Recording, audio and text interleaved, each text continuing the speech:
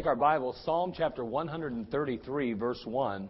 Psalm 133, verse 1 today. We're continuing in our study, The Art of Others. We're going to pick up with techniques. And we were talking last week and discussing confrontation. One of the techniques is confrontation. And we talked about a couple of different people or who to confront. Who to confront. And we'll get to that in just a moment. But what we know for sure is that relationships are extremely important in our lives. God has put a premium on relationships. As a matter of fact, the relationship that we have with Him is paramount. It is first. It is foremost. It's so awfully important that we maintain, or that we, should I say, begin one and then maintain a good relationship with the Lord Jesus Christ. And so we realize that relationships are an art.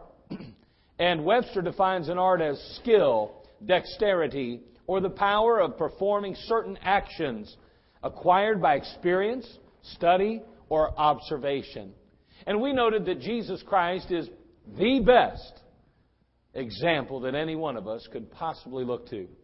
And we began to look at some things. We dealt with the art of others for the last 3 or 4 weeks, and we're now moving into this area. We began discussing some of these particular techniques or some of the things that we're going to need along the way. And one of them was confrontation. And we said, now who are we to confront? Who are we to confront? And we said the depraved. We're talking about those that deliberately sin against God. And again, understand, we're not talking about being ill-willed or being nasty or being disrespectful. We're talking about addressing issues in the Christian life, addressing issues in our home lives, our families, our relationships. We noted that sometimes we just have to face problems. We just have to address situations. We just have to deal with it. And too many times, if we're not careful, we're kind of like the proverbial ostrich with our head in the sand. And we just kind of hope that all the problems just kind of go away on their own. But they don't, do they? Problems don't just seem to go away. Even if we do, they don't. And so confrontation is such an important aspect to very stable, sturdy, and satisfying relationships. And that's what we want, really. We want those kind of relationships that will yield a positive result, or that will give a positive yield. I mean, I want my relationships to be those that ultimately make me more satisfied, fulfilled, and even better. And so we need the kind of relationships that will honor Christ. And those kind of relationships take work and they take effort. And boy, you've got to put yourself out there sometimes if you really want that strong, stable, and satisfying relationship. Confronting, unfortunately, is one of those musts. And it's not easy. It's very difficult. And last week, of course, we talked about, first of all, the depraved and how we're to address them. We talked about whether it be our children or family members or friends and loved ones who are playing Russian roulette with their present lives and future happiness. We then began to discuss, and we talked about the disillusioned.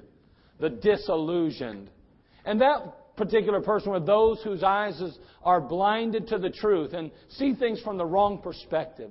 They don't necessarily do it willfully. They're not necessarily just bad or they're just bent on doing wrong. No, they really are genuinely deceived. They can't see the truth. They somehow see things from behind a veil, and everything seems rosy and everything seems good sometimes. They don't even think or feel they're doing anything wrong. And so we talked about those and kind of the situation there. And we said that again may be a child with an unrealistic expectation or goal. It's people who fail to see the dangers of their present path or the direction that they're headed. And they may not in any way be even remotely concerned about it. But we, from our experience and maybe from our biblical understanding, say, wow, don't you realize the direction you're going? It's going to lead you nowhere good. And boy, I'll tell you what, it's not always easy to confront those issues, but they're absolutely necessary in the long run. Now, we want to move on to the third one. And we want to talk a little bit more and continue in this study. Who are we to confront? Who are we? Now, next week, we're going to talk about how to confront people. Give you some ideas how to deal with that. It's not easy, but, there's some attitudes, there's some prerequisites in our own lives that help us to properly deal with people and do it in a way that honors the Lord and doesn't just blow everything up all the time. And the goal is not to blow things up, obviously. The goal is to ultimately gain a friend, win a soul, get somebody in on our team, so to speak, again. We don't want bad relationships. We want strong, stable, and ultimately satisfying ones. So this morning, I want to begin with the next who. Well, we're going to talk about the deceitful. We need to confront the deceitful next. And then we'll have one other one we'll look at this morning. So let's go ahead and pray. Father, we come to you. Lord, thank you again for this time together. Lord, for these that have gathered. Lord, what a wonderful crowd that's assembled today. We're so thrilled and so glad to have them here. Lord, you know my heart, and I just want to be a blessing to your people. And I want to be a blessing to all that have gathered here. And Father, it's not my desire to hurt or harm anyone. It's my goal to be a blessing. And Father, I'm asking you to put your words in my mouth. May I say those things which will please you, but not only say the things that will please you, but to say them in the way that will please you. Lord, you certainly didn't come to earth to try to necessarily, I guess, gain enemies, although there was a part of your message that was certainly going to cause that problem. But Father, there's no doubt that, Lord, your desire was to draw men unto you. Lord, our goal is to draw men and women unto you even now. So, Lord, the goal of this message is not to cause people to leave upset. The goal is to cause people to leave wanting to draw nigh. Lord, it's about relationships. And we want our marriages, and we want our children's and our families and our homes. We want our relationships to be those kind, Lord, that are ultimately very strong, stable, and satisfying. Well, thank you. In Christ's name, amen. Now, we're talking about the disillusioned. And again, I guess this would be more maybe a teaching type situation, but I want to just maybe share, again, the who. Who are the kind of people or the situations where we need to confront things? Well, the disillusioned. We're talking about those whose eyes are blinded to the truth. Oh, excuse me, I'm the disillusioned. We talked about that last week. I'd get pretty good at that one, by the way. The deceitful. Let's try that. Okay, whoever's running the system, cut everything out that I just said the last few minutes so I don't sound so forgetful like I was during the song. And I also now just remembered the announcement that I wanted to make. Isn't that amazing? I have an amazing mind like that. Maybe you have one just like it. I don't know. Some of you know exactly what I'm talking about, don't you? Yes. All right, yes. And you're probably over the age of 25 like I am. But nonetheless, tonight we have our communion. I just want to remind you of that. Tonight's communion. That's what I want to remind you of. Now that I've got that off of my mind and off my chest, I think that I'll be able to focus now on the message. All right. The deceitful. Let's begin with that. Let's start with the deceitful. We're talking about those that deliberately or even unintentionally lead others astray. Again, just because someone's leading someone astray doesn't necessarily mean that the person leading them astray is even aware of that. They may not be aware of it. And if we're not careful, we may assume that's always the case, but that's not always the case. But either way, when there's someone or even something that's leading others astray, that's a real opportunity, or should I say often a very great need to confront. Because when others are involved and it's going to hurt and harm others, it's important that we do our best, who do know the difference, to try to curb the potential consequences. The deceitful, those that deliberately or unintentionally lead others astray. By way of example, turn if you would to 2 Samuel. 2 Samuel chapter 13. I want to show you somebody that deliberately led someone astray. 2 Samuel chapter 13. It's toward the front of your Bible somewhere there. 2 Samuel chapter 13, beginning in verse 1. You're going to see a deceiver here for sure. And it came to pass after this that Absalom the son of David had a fair sister whose name was Tamar, and Amnon the son of David loved her. And Amnon was so vexed that he fell sick for his sister Tamar, for she was a virgin. And Amnon thought it hard for him to do anything to her. Well, I'm glad for that. Nonetheless, this is his stepsister, okay? stepsister. Now, we go to verse number 2. And Amnon was so vexed that he fell sick for his sister Tamar, for she was a virgin, and Amnon thought it hard for him to do anything to her. But Amnon had a friend, whose name was Jonadab, the son of Shimeah, David's brother, and Jonadab was a very subtle man. It means it was his cousin as well. Not only was it his friend, it was his cousin. And he said unto him, Why art thou, being the king's son, lean from day to day? Wilt thou not tell me? And Amnon said unto him, I love Tamar, my brother Absalom's sister. And Jonadab said unto him, Lay thee down on thy bed, and make thyself sick. Well, you can't make yourself sick, but you can certainly appear to be sick. And when thy father cometh to see thee, say unto him, I pray thee, let my sister Tamar come, and give me meat, and dress the meat in my sight, that I may see it, and eat it at her hand.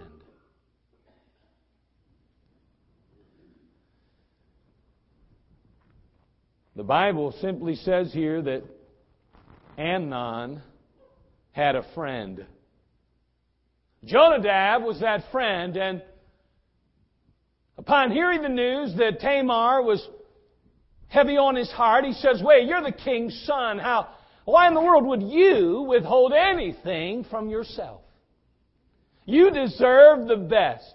You deserve what you want.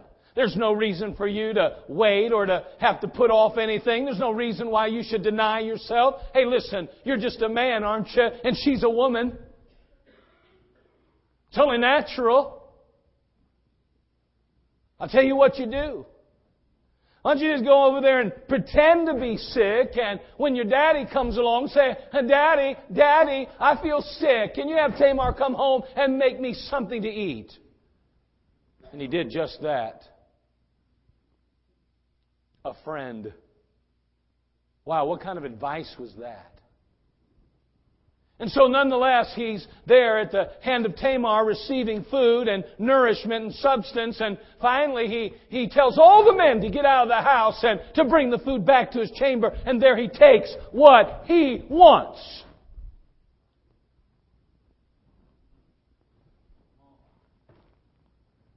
I want you to know that Jonadab did nothing but lead Amnon to the slaughter. In the wake of this sick and twisted advice, a mass of brokenness and ruin would lay. Tamar, his half-sister, would end up abused and defiled, the family name tarnished, the reputation of his father and kingdom tainted, and ultimately Amnon would lay dead. Can I be so bold to say, praise the Lord, he's dead? Can I be that bold?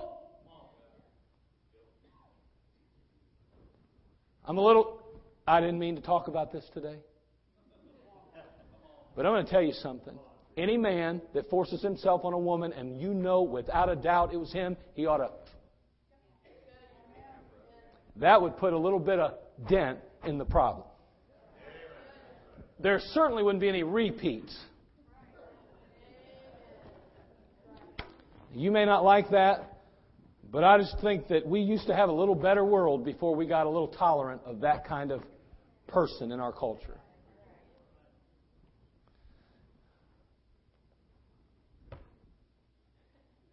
I guess I got to move on.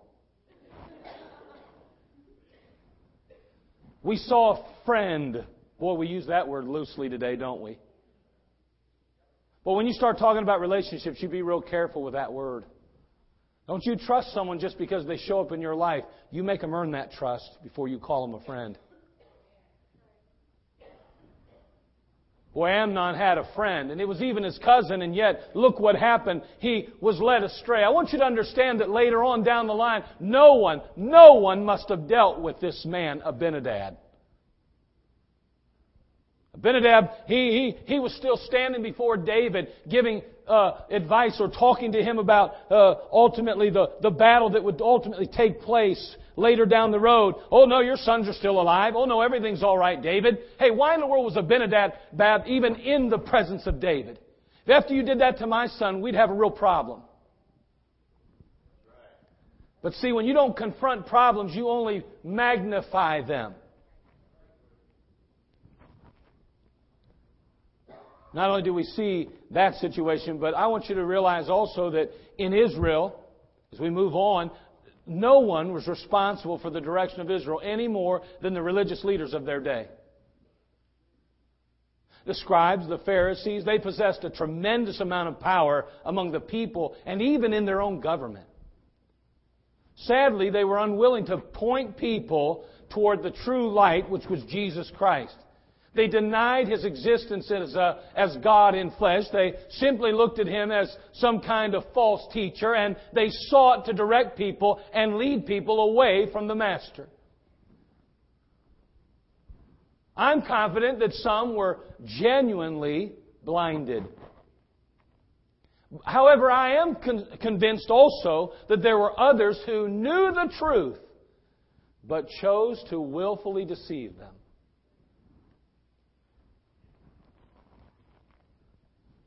They were such deceivers, they were so deceptive that Jesus Christ Himself felt the need to level a scathing accusation toward them.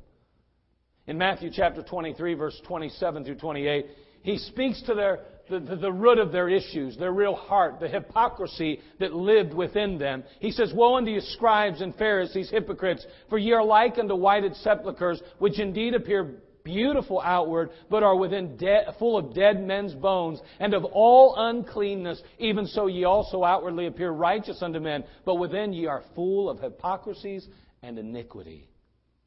It doesn't matter how he said it that day. I'm sure that felt good. Not for him. I can only imagine how these scribes and Pharisees felt. I don't think Jesus ever took pleasure in pointing out problems. I don't think Jesus ever took pleasure in trying to tell a man or a woman that they were living in sin or that they were doing something wrong or that their heart wasn't right. I don't think He ever took pleasure in that. I don't think He ever was like the teacher that kind of bared down with a red pen. Yeah, I'll show him that lazy good-for-nothing F. Oh, that wasn't His attitude. He never enjoyed giving Fs in personal character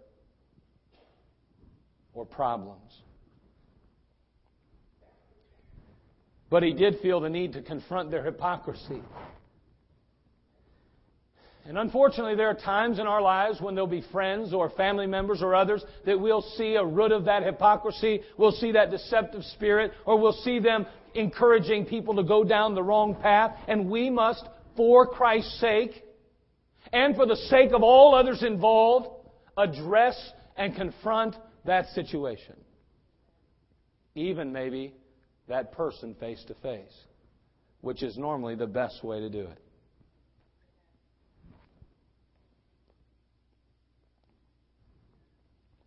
These leaders, the Pharisees and Sadducees, would ultimately lead a nation astray. Not unlike certain sources of the media today. Hollywood, advertising, false religion, erroneous education. We have those deceivers in our culture as well. How can we remain silent as believers when we know the truth? I mean, Proverbs chapter 26, verse 4 and 5. Turn there if you would, please. This verse at one point changed my life. And maybe I'll share with you how it did. And it's not a real big deal to some of you, but it was very liberating for me. Proverbs 26, verse 4 through 5.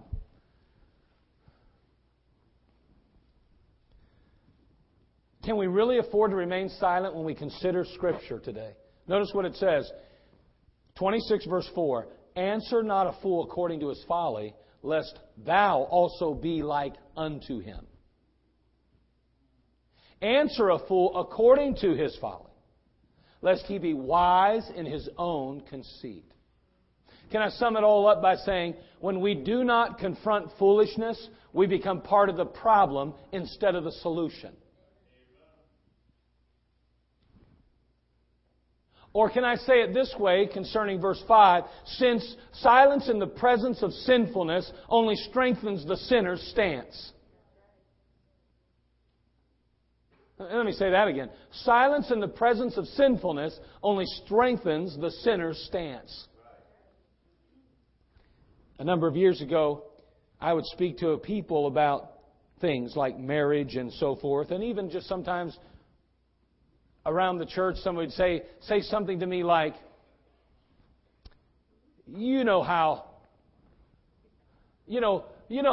my wife is this, or my wife is that, and my wife does this, and my wife, you know what I'm talking about. And I would say, out of kindness, things like, yeah, you know how, yeah. Kind of like blow it off. And I got to reading the Bible and I got convicted about that. And I realized that what I was doing really was agreeing with a fool in his folly.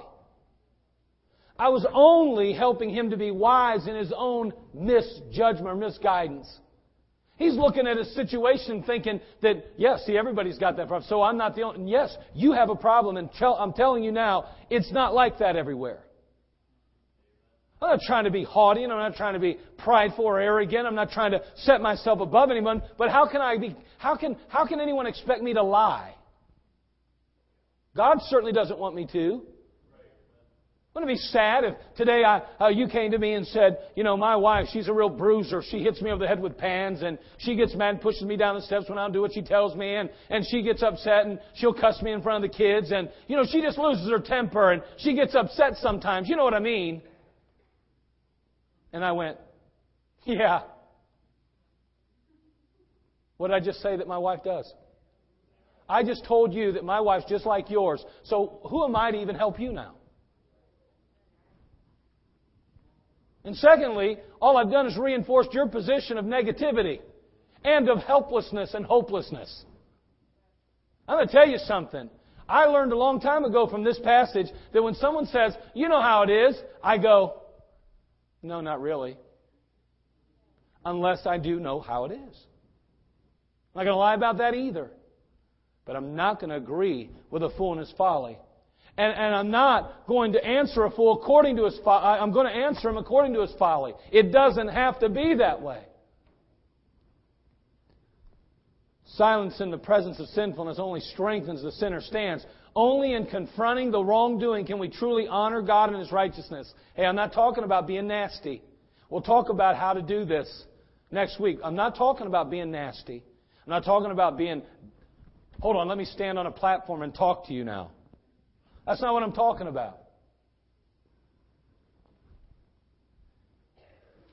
By being silent, believers are only reinforcing the blasphemous direction of our country, that our country is going morally and ethically, I believe, as well today. I believe we as believers are reinforcing the blasphemous direction that our country is going morally and ethically. Hey, we have a responsibility as believers today to voice truth. The world's going the wrong direction. I don't think anybody in the room would argue that. We wouldn't even have to debate that. We are very confident of that. And yet it seems to me that as believers we're more silent than ever in our culture and in the public domain. By remaining silent, believers are unwittingly condoning the erroneous teachings of public education. The faulty philosophies of marriage and family being permeated by malicious groups with radical agendas. And the removal of religious freedoms being orchestrated by our government. We're reinforcing those things. We're condoning it by being silent. We're agreeing with fools in their folly. And I'm not talking about any one specific person or group. I'm telling you that as a whole, as we look at society, we've got to stand up to the direction that we're going. Someone has to confront. How can we stand by silent as the atheistic doctrine of evolution is taught as fact in our public school system and endorsed in our society? How do we just sit and listen to that and take it? How can we stand by silent as the anti-family agenda of the gay and lesbian alliance is being shamelessly promoted and ignorantly tolerated? I mean, are you living in the same country I am? Because I don't hear any feedback here. I mean, honestly, you agree with all that trash? How can we stand by silent as immorality is worn as a badge by our public officials and social leaders? They're proud of it nowadays. It's almost like it makes them normal.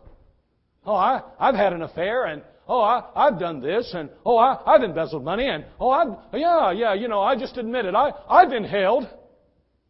Are you kidding me? What is wrong with us? That we say, just like the world, okay, we're all sinners, it's okay. Hey, they're leaders of our nation. They set and determine the direction of our future. How can we stand by silent as our government continues to strip away our rights as believers to worship according to our conscience and believe and stand upon the clear principles of Scripture? They're going to try to tell us we can't knock on doors.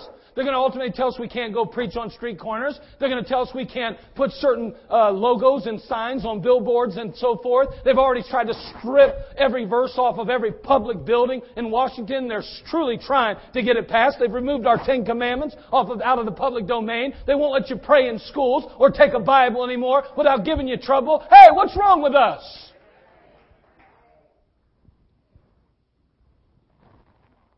How can we stand by silent as Hollywood degrades the role of husband, father, and spiritual leader, seeking to desecrate any semblance of biblical roles? I mean, haven't you watched some of this stuff on TV lately where women are beating men up continually? When's the last time you saw a man fight a man on TV? It's always a woman beating up a guy. I mean, come on now. Now, I'm going to tell you something. I'm not the toughest guy in the world, although you think I am. But I'll tell you this. I highly doubt, now again, there may be an exception in here, but I highly doubt there's a woman in this room that could take me in a fight. Now there might be. There could possibly be one or two, maybe. They'd have to get me with my back turned. But let's just be honest here today. What is this mentality that's permeating our culture? This unisex movement and just the total demolishing of biblical roles. How can we stand by silent as Jesus Christ and biblical faith are being viciously attacked and intentionally and systematically removed from our public? You can't put up a manger scene at Christmas? You can't do that. What? Why? I mean, are you kidding? But yet, what do? We walk through Walmart and they won't even say, and different ones, not just Walmart, all the major chains, it seems these days, as a whole, not all of them. Thank God there's some workers there that stand up. Thank God for them. But there are corporate policies being written that you're not even allowed to say Merry Christmas anymore because Christ is involved in Christmas. That's ridiculous. Happy holidays. Come on. We as believers need to walk through the line and say, Merry Christmas. Merry Christmas. Are you kidding me?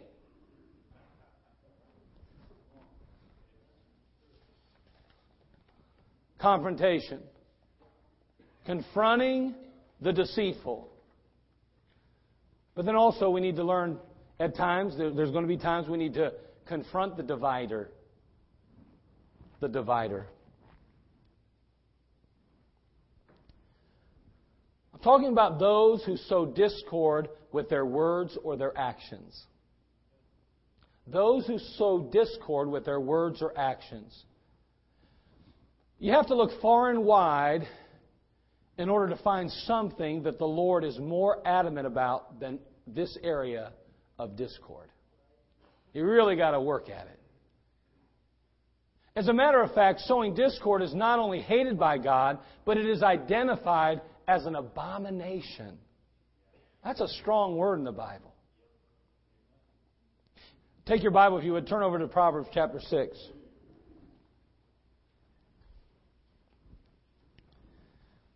We're not really talking about how to confront. We're talking today about who to confront.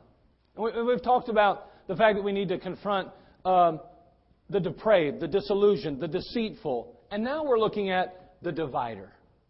The divider. Proverbs chapter 6, verse 16.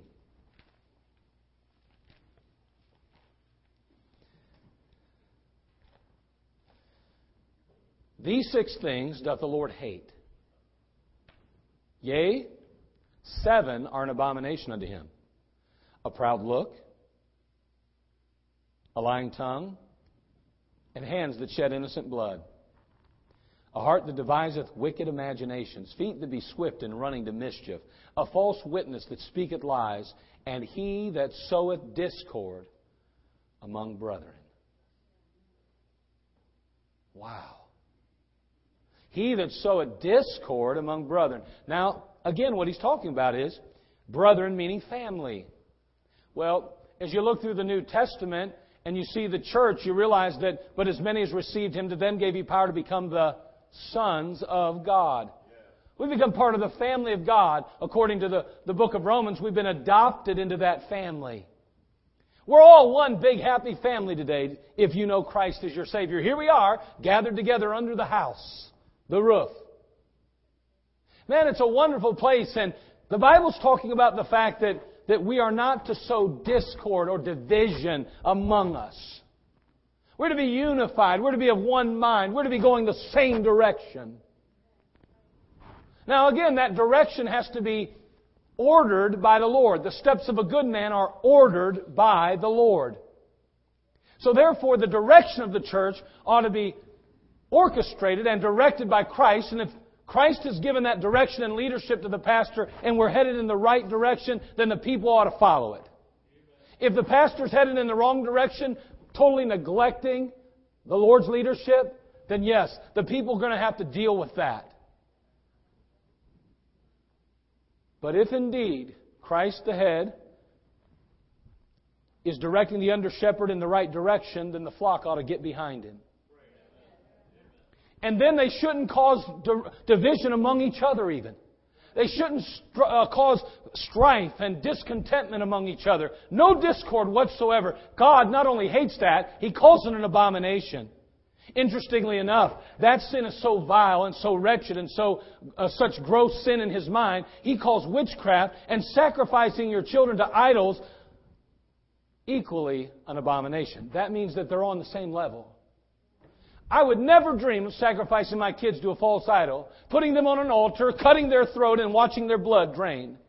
I would never do that, but I may just sow discord. I just might. Because if I get my feelings hurt, if things don't go my way, if people don't listen to me, then just maybe I'll have to see. Aren't there some people that agree with me?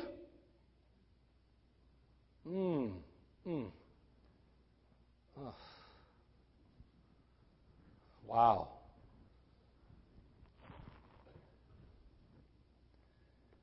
See, discord can be sown by words or deeds. Absalom, he was considered the best looking guy in the kingdom. I mean, he was it, man. Do you know he was so good looking? They weighed his hair. Every year they weighed his hair. He had such beautiful long locks. And that's no lie.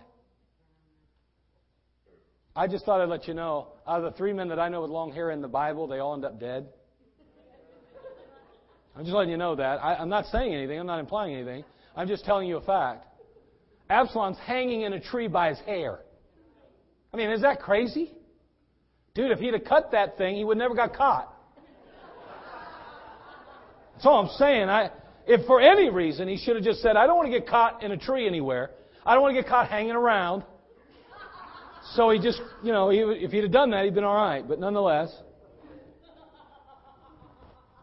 So Absalom, he's considered the best looking guy in the kingdom. He's like Fabian, with his long locks. And he was, I'm sure he probably had, pectorals that were out there. And, he just was, he was the man. Everybody thought he was something else. He was better than sliced bread. But you know what? Even though he was the best looking guy in the kingdom, even though he was the king's son, he wasn't content being one of David's sons. He wanted David's throne. It wasn't enough. And you know, can we just be honest? Sometimes in our lives, it's never enough, is it? You know, the marriage just isn't enough. My kids just aren't good enough. My job just isn't right. I wish I made more money. The boss just isn't really a good leader like I think he should be. Or she should be. You know what I'm talking about. It's never good enough. Everything's always, just not quite there. Absalom, that's how Absalom was. He couldn't handle it. So what's he going to do? Sow discord. Take your Bible, look over at 2 Samuel chapter 15.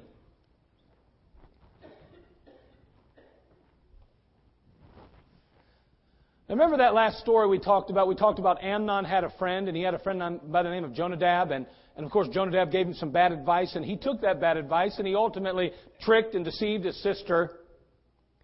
He does that horrible, heinous crime to his sister, and then because she's a sister, and because of probably whatever other reasons, I don't know, probably, I'll be honest with you, David should have stepped up, he should have done something. David should have done something. David should have confronted him. David should have confronted him. David should have confronted him. But instead, he had his little daughter sit over here. She's never allowed to marry no more. She's stuck in a little room in the house over there. Can't wear her garments like she used to wear, that all the virgins used to wear. No, now she's defiled. She's a mess. Her life's upheaved and a wreck, all because of some man taking what wasn't his. Remember that story. We talked about that already. I want you to realize that, again, Tamar was Absalom's sister. Now, Absalom was pretty upset. Don't you understand? I mean, I would have been upset. That was my sister. I'd been really mad. And Absalom, here's where Absalom made his mistake. He didn't just go buck wild, go over there and kill his brother, his half-brother. He plotted it for 2 years. 2 years. He planned and plotted for the death of his brother Amnon. Well, that's premeditated murder. Now, he ended up doing that. He gets sent away for 3 years. He's basically banished. Now he comes back. David gives him a kiss on the cheek, says, "Son, we're glad to have you home," but he would have nothing to do with him. Let me tell you something. David really messed up. I know Absalom's going to make some big mistakes here, but David could have probably got around this one. But he did not confront his son, originally Amnon, when he should have, and then he didn't deal with Absalom when he should have. The way he should have, I should say. Notice what's going to happen here. It's pretty sad now. Absalom shows back up into the kingdom, and all of a sudden, here's what happens. 2 Samuel 15, 2 through 6. And Absalom rose up early and stood beside the way of the gate. And it was so that when any man that had a controversy came to the king for judgment, then Absalom called unto him and said, "Of what city art thou?" He said, "Thy servant is of one of the tribes of Israel." And Absalom said unto him, "See, thy matters are good and right, but there's no man deputed of the king to hear thee." Absalom said moreover, Oh, that I were made judge in the land, that every man which hath any suit or cause might come unto me, and I would do him justice. Can I ask you a real simple question real quick? Based on what you know about David, his character and his life, do you think he'd do anything but what he thought was just? I'm just kind of wondering. Oh, I know he made some mistakes along the way, but then again, wasn't he human? Don't we all? But I mean, in general, as a whole, we know that David was a man of character, and he certainly was a man that got a hold of God. Oh, he may have made some major errors in his life. He may have gone down the wrong path a few times. He may not have handled some situations like he ought to. We've all been there and still are at times. But hold on, he was a just man. And I'm going to tell you, when Absalom speaks over to these men, "Hey, what tribe you from?" "Oh, I'm from..." "Oh, really? Oh, too bad there's no one here to deal with your problem. My daddy is so busy. The king just doesn't have time for your likes. Oh, if only I were king." I would rule, and I would judge justly.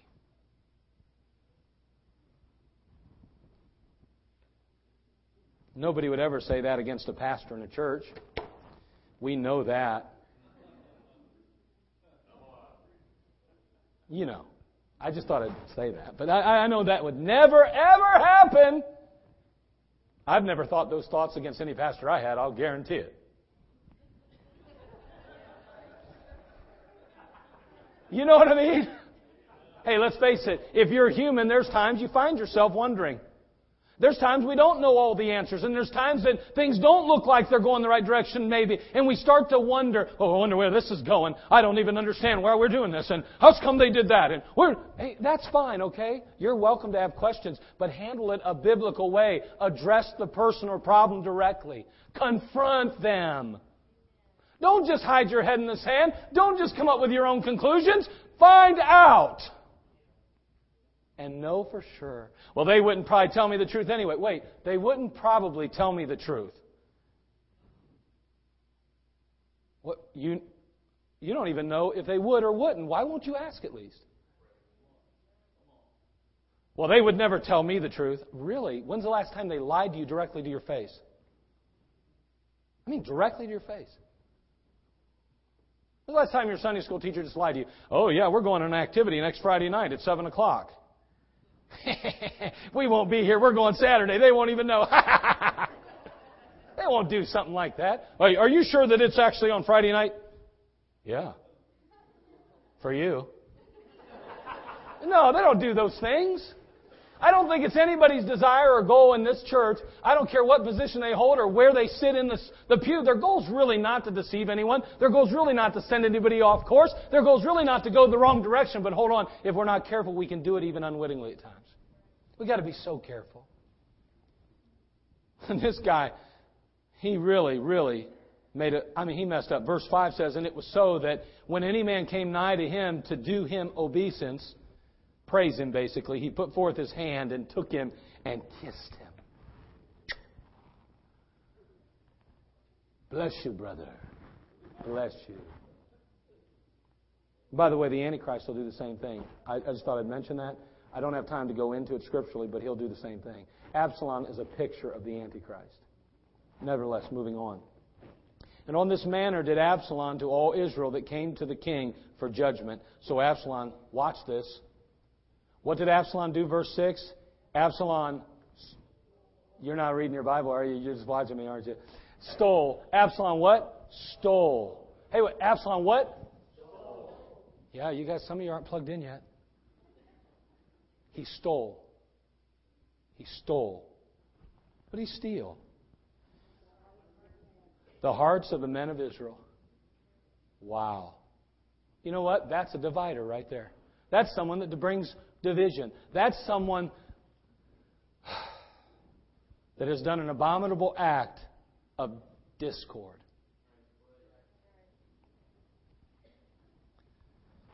Again, God never had said that David's time was up. He'd made mistakes. Yes, he's human. Absalom was just simply disgruntled. He felt that injustice had prevailed. He even felt justified in sowing this discord because of what had transpired and taken place. There's no justice in this kingdom. My dad doesn't handle things right. He was real close to the king, you got to understand. He had seen flaws, and he did recognize character issues. And now he steps up and says, fine, I can do a better job than Daddy can do. The only problem was, even if he could have done a better job than Dad, it wasn't his time. God determines who rises and who falls. God determines who sits in the seat of kingship and leadership. And at that point, it wasn't for Absalom to take matters in his own hands. It wasn't right, and it certainly didn't solve anything, because as I said already, Absalom ends up caught in a tree, dead by the hand of Joab. See, when discord is sown, it always leads to hurt. Everyone loses when discord is sown. And may I say, that is why we must confront the divider. We got to confront the divider, the person wittingly or unwittingly bringing division. We got to confront them for their own good and the good of others. See, if one of the men in the church started saying things that tore down leadership, started to steal the kingdom, it's going to hurt them. It's going to hurt those others. Hey, David's not going around going, poor pitiful me, poor pitiful me. That's never was David's attitude. Matter of fact, David's climbing up a hill out of Jerusalem, waiting for Absalom to come up behind him. And there's a man there of the household of Saul. He's throwing rocks at him. He's cussing and cursing him. And one of the mighty men says, King, let me go over and cut his head off. How dare he do that to you? David says, no. Maybe God would have him do that. And then again, maybe just God will look on me now because of his cursing and have mercy on me. Let him curse on and maybe God will be merciful to me. You know what? In the end, you know who David was really most concerned about in this whole mess? His son, Absalom. I don't want to jump too far ahead, but I'm going to tell you something. When you start confronting people, I don't care at what level, I don't care if it's a wife, I don't care if it's a husband, children, whether it's an employee or whether it's an employer, whether it's a Sunday school member, whether it's a teacher, whether it's, I don't care, pastor, whatever. You're going to confront some situation, you better make sure of one thing. That your real desire and your real goal is to benefit them. That's the main one. We won't have time to get into it. We'll talk about it next week. But it's so important.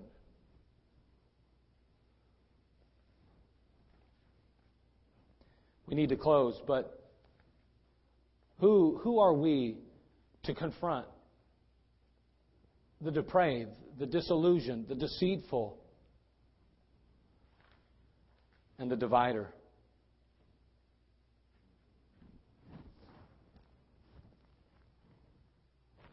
Well, we got to confront it.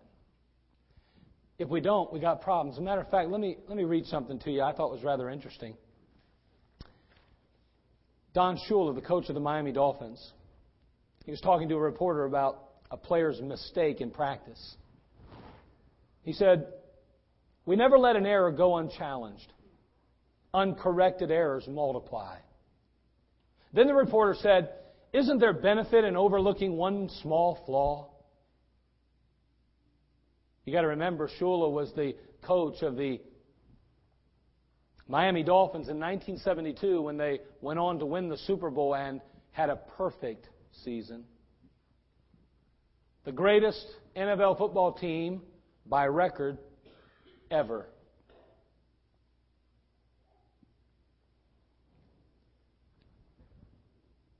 Isn't there benefit in overlooking one small flaw? Shula said, "What is a small flaw?" I think about that all day long. What is a small flaw? I see that with my children. I've let a lot of things slide by because I was too tired. Guilty. I didn't want another confrontation. Guilty. But uncorrected errors do multiply, he goes on to say. You got to face them someday. You might as well face them on the spot. If I could do it over again with my children, I'd face the errors on the spot. It's easier on them and on you. That works in relationships with anyone. If there's something under the surface, something you sense, you might as well just bring it right out. Face it right then. Success lies in the details. Every job is a self-portrait of the person who did it. Autograph your work with excellence, he says.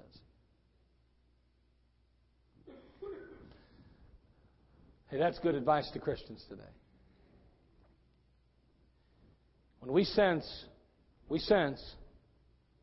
there's division being sowed, discord being sown, we need to address it. When we feel or have that sense of deceitfulness going on, we need to address that issue somehow, some way. Disillusioned or depraved, it doesn't matter, but we must be confrontational at times if we want to preserve our integrity, we want to preserve our faith, we want to preserve the future of the body of Christ, to preserve our nation. We must be willing to stand and say, enough's enough sometimes. Or I have to at least deal with this. Why? Because I don't want to see someone else hurt. Not about me, but about the other. Father, we come to you. We ask you, Lord, to speak to our hearts, Lord, to just continue to work. Help us as Christians to be bold enough to stand in our culture, our society, in our world, even in our homes and in our lives and with our families and friends. Lord, it's not about being repulsive. It's not about being nasty. It's not about, Father, trying to prove to everybody that we're right and everyone else is wrong. That has nothing at all to do with this. Lord, but we do want to be true to your word, and we want to be true to our conscience, and we certainly want to be honest with our own selves. And Lord, help us, Father. Now, Lord, you know your Holy Spirit confronts us in our area of sin. You said that He would come and that He would convict us of sin, righteousness, and judgment. And today, Lord, there may be those in the crowd who have never dealt with their sin. Oh, Lord, if I said, are you a sinner? They would be clear to say and quick to say, yes, indeed. Lord, I pray that your Holy Spirit would convict them of their sin and help them to see the need to let Jesus Christ, your Son, wash them clean and give them a home in heaven. Lord, you also said of righteousness, your righteousness. As believers, Lord, we're to be holy. Lord, maybe there's a believer in the crowd whose heart has wandered far from you. They've allowed sin to creep into their life and to their daily living. Lord, may you help them to see the need to confess that as sin, repent of it, and forsake it even today. Holy Spirit, confront us. We desperately need you. The psalmist said, search my heart. See if there be any wicked way in me. Lord, help us now, Lord, to search our hearts. Search them. Reveal our need. And help us, Lord, to either be saved today or to be more sanctified and consecrated than ever. In Jesus' name, amen. Let's all